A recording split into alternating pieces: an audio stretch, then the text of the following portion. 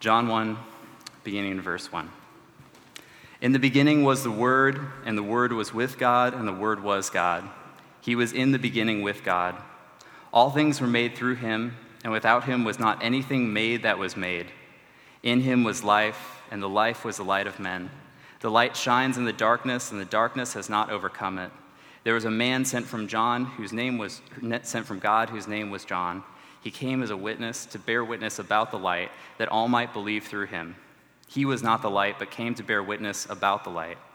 The true light, which enlightens everyone, was coming into the world. He was in the world, and the world was made through him, yet the world did not know him. He came to his own, and his own people did not receive him. But to all who did receive him, who believed in his name, he gave the right to become children of God, who were born not of blood, nor of the will of the flesh, nor of the will of man, but of God. And the Word became flesh and dwelt among us, and we have seen his glory. Glory is of the only Son of the Father, full of grace and truth. John bore witness about him and cried out, "This was he of whom I said, 'He who comes after me ranks before me, because he was before me.' And from his fullness we have all received grace upon grace. For the law was given through Moses, grace and truth came through Jesus Christ. No one has ever seen God, the only God, who is at the Father's side. He has made him known." Please pray with me. Grant, O Lord, that your word might be spoken here with boldness, heard with attentiveness, and obeyed with readiness through Jesus Christ our Lord. Amen. Please be seated. Merry Christmas again, y'all. For those of you who do not know me, my name is Hunter Myers. I'm the student ministry director here at the Cathedral Church. And this first Sunday of Christmas, I would like us to consider an important question. When do we get it? No, you didn't misunderstand me. I'm not asking, what did you get for Christmas? I'm sure you've heard that question plenty this week. I'm asking, when do we get it?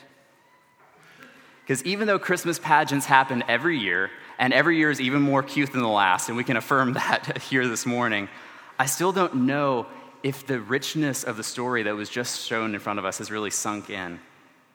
From generation to generation, we're going to reenact this gospel nativity story of Jesus. And from generation to generation, we're only going to be scratching the surface of Christ's incarnation. So let me ask this again. When do we get it? When does it sink in? And it seems like it could be a worrying question, because how are you supposed to respond to something you don't understand? But perhaps that's actually the wrong way to think about the incarnation. As a matter of fact, maybe the good news for us this Sunday, this first Sunday of Christmas, is that we don't fully get it. The good news is that the incarnate Jesus is not a puzzle to be solved, but a mystery, a divine mystery to believe and to proclaim. And it is in believing this gospel mystery that we might rightly get anything. So towards the end of his life, the Apostle John wrote his gospel account with the prologue I just read a few moments ago. And after a lifetime of following Jesus, it would be tempting to read the prologue and think that this was John's interpretation of the incarnation, right? After all these years of following Jesus, we could approach this text thinking that it's an explanation of the sacred mystery, as if afterwards St. John himself might ask us, "Do you get it now?" I don't know why he has a British accent. It just felt fitting. So, again, the good news today, friends, is that the mystery of the incarnate Jesus, the Word made flesh, is the lens through which John commends us to see everything: God, history, and our own humanity. Put another way, John is not offering an interpretation of the incarnation. He's offering us an incarnation interpretation of everything. We see this when we say the church creeds.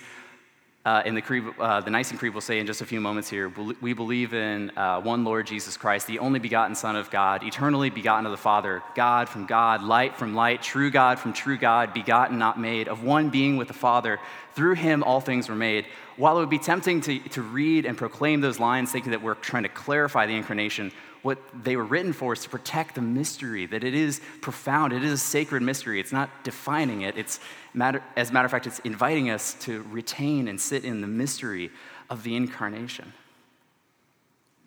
So I invite you to turn with me to John chapter 1. You can find this on page 886 of the Black Pew Bibles in front of you. And while you're turning there, allow me to offer a brief introduction to John's gospel. Most scholars believe that John wrote his gospel account after the other gospel writers of Matthew, Mark, and Luke. And of course, I took on the Gospel of John at my college. My professor gave this illustration. He said, if the synoptic gospels, the gospel of Matthew, Mark, and Luke, are painted portraits of Jesus, then John's gospel is a work of impressionism. That John is more like Monet than he is like Michelangelo. He's working rich themes of light and darkness, sign and belief, new birth, resurrection, carefully woven throughout his account like a tapestry to illuminate Jesus to his readers.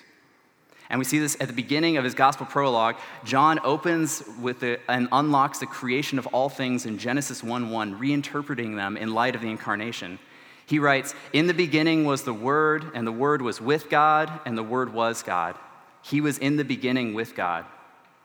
This divine word that John introduces pricked up the ears of his Jew and Gentile readers alike. For the Jews would recognize the creative and powerful word of God that was in their creation narrative and in the history of their prophets and people. The word of God meant something to them. And the Gentiles would think, when they hear the word logos, would think of the principal power and reality underneath the whole and ordering the whole universe divinely, emanating all things from itself. What John means is that this word is clearly God himself, the God who created all things and upholds the universe by his power. And of this divine word, John says, all things were made through him, and without him was not anything made that was made. In him was life, and the life was the light of men. The light shines in the darkness, and the darkness has not overcome it. After a lifetime of following Jesus, John is reinterpreting the origin and illumination of all things in light of this Jesus, this incarnate King. The incarnate Christ allowed John to see the work of God's eternal, creative, and illuminating nature in a new light. And in the second section, we see that John unlocks all of human history in light of the incarnation. Now, at this point, this is where this John that John writes about in John 1, verses 6 through 8 is not the John of John's gospel. Y'all track with that? Okay, so let's call him for now John the Apostle and John the Baptist. So here John introduces John the Baptist as the unique culminating role of the Old Testament history. For centuries, Jews had been awaiting their Messiah king to finally come, and just when things were heating up in their world, when the Roman Empire was clamping down on them, a man is going into the desert, baptizing people and proclaiming that the kingdom of heaven is at hand. And they're like, awesome, here we go. It's finally happening. And what does John the Baptist do? He declares that he is not the light. He's the final line in a line of great old covenant prophets stretching back from Abraham all the way through Malachi. And his message is that the true light had come into the world, and everything, all of human history, hinged on this Jesus and our response to him. The true light, which enlightens everyone, was coming into the world. He was in the world, and the world was made through him, yet the world did not know him. He came to his own, and his own people did not receive him. But to all who did receive him, who believed in his name, he gave the right to become children of God, who were born not of the blood, nor of the will of the flesh, nor of the will of man, but of God. The incarnate Jesus wasn't just another milestone in an ancient Near Eastern kingdom subjugated to Rome. His life is the very culmination of all human history itself, the culmination of the work of God and the law and the prophets. And John says that how you, yes you, how all of us respond to the sacred mystery is the defining feature of your history and your life. Well, it can be easy to interpret yourself and ourselves in light of our lineage, our culture, our family, our preferences, our accomplishments. The incarnation casts a light on all human history as the story of those who either received or rejected the mystery of this incarnate King. And finally, in verse 14, we come to the very crux of this gospel mystery. And the Word became flesh and dwelt among us. And we have seen his glory. Glories of the only Son of the Father, full of grace and truth. This eternal God, unchanging, mysterious, and unseen, was made known in Jesus. That's what we celebrate in today's Christmas pageant. It's nothing short of cosmic and mundane. The eternal Word of the Father lying in a manger. St. John Chrysostom, that's right, we've got a third St. John going on here. He put it this way. He said, "For if the men of the old time," meaning in the old covenant, "could not even bear to look upon the glorified face of Moses, who partook of the same human nature as us, if that just man needed a veil which might shade over the purity of his glory and show them the face of their prophet mild and gentle, how could we creatures of clay and earth have endured the unveiled Godhead, which is unapproachable even by the powers above? So he tabernacled among us, that we might be able with much fearlessness to approach him, speak to him, and converse with him."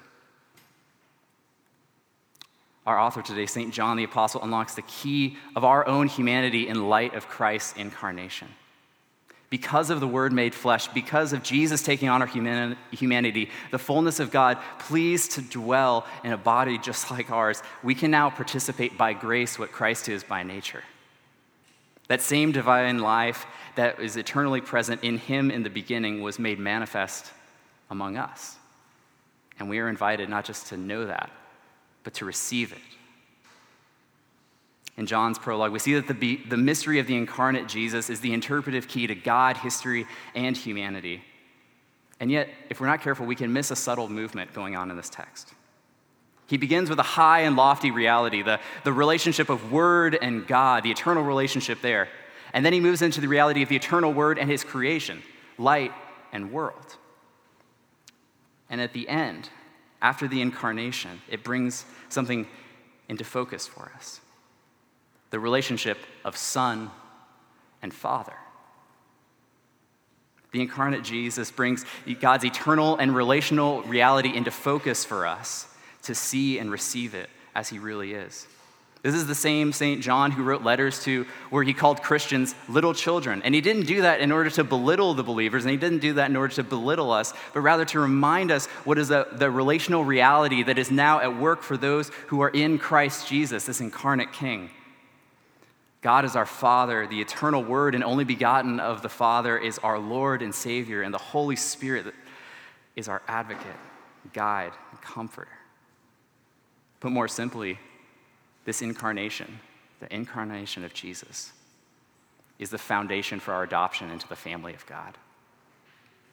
So my friends, I've got to ask again, do we get it? In a sense, I really hope not. The incarnate Jesus is a reality too wonderful for me to express and too lofty to attain. Yet he is so embodied and real that the children before us today bore witness to the same profound mystery. And St. John spent an entire lifetime reflecting on this Jesus to fit it all into 18 concise verses. So if we have received this Jesus, if we are receiving him, his life, his death, his resurrection, how should we respond? How should we respond to this mystery that we don't fully understand?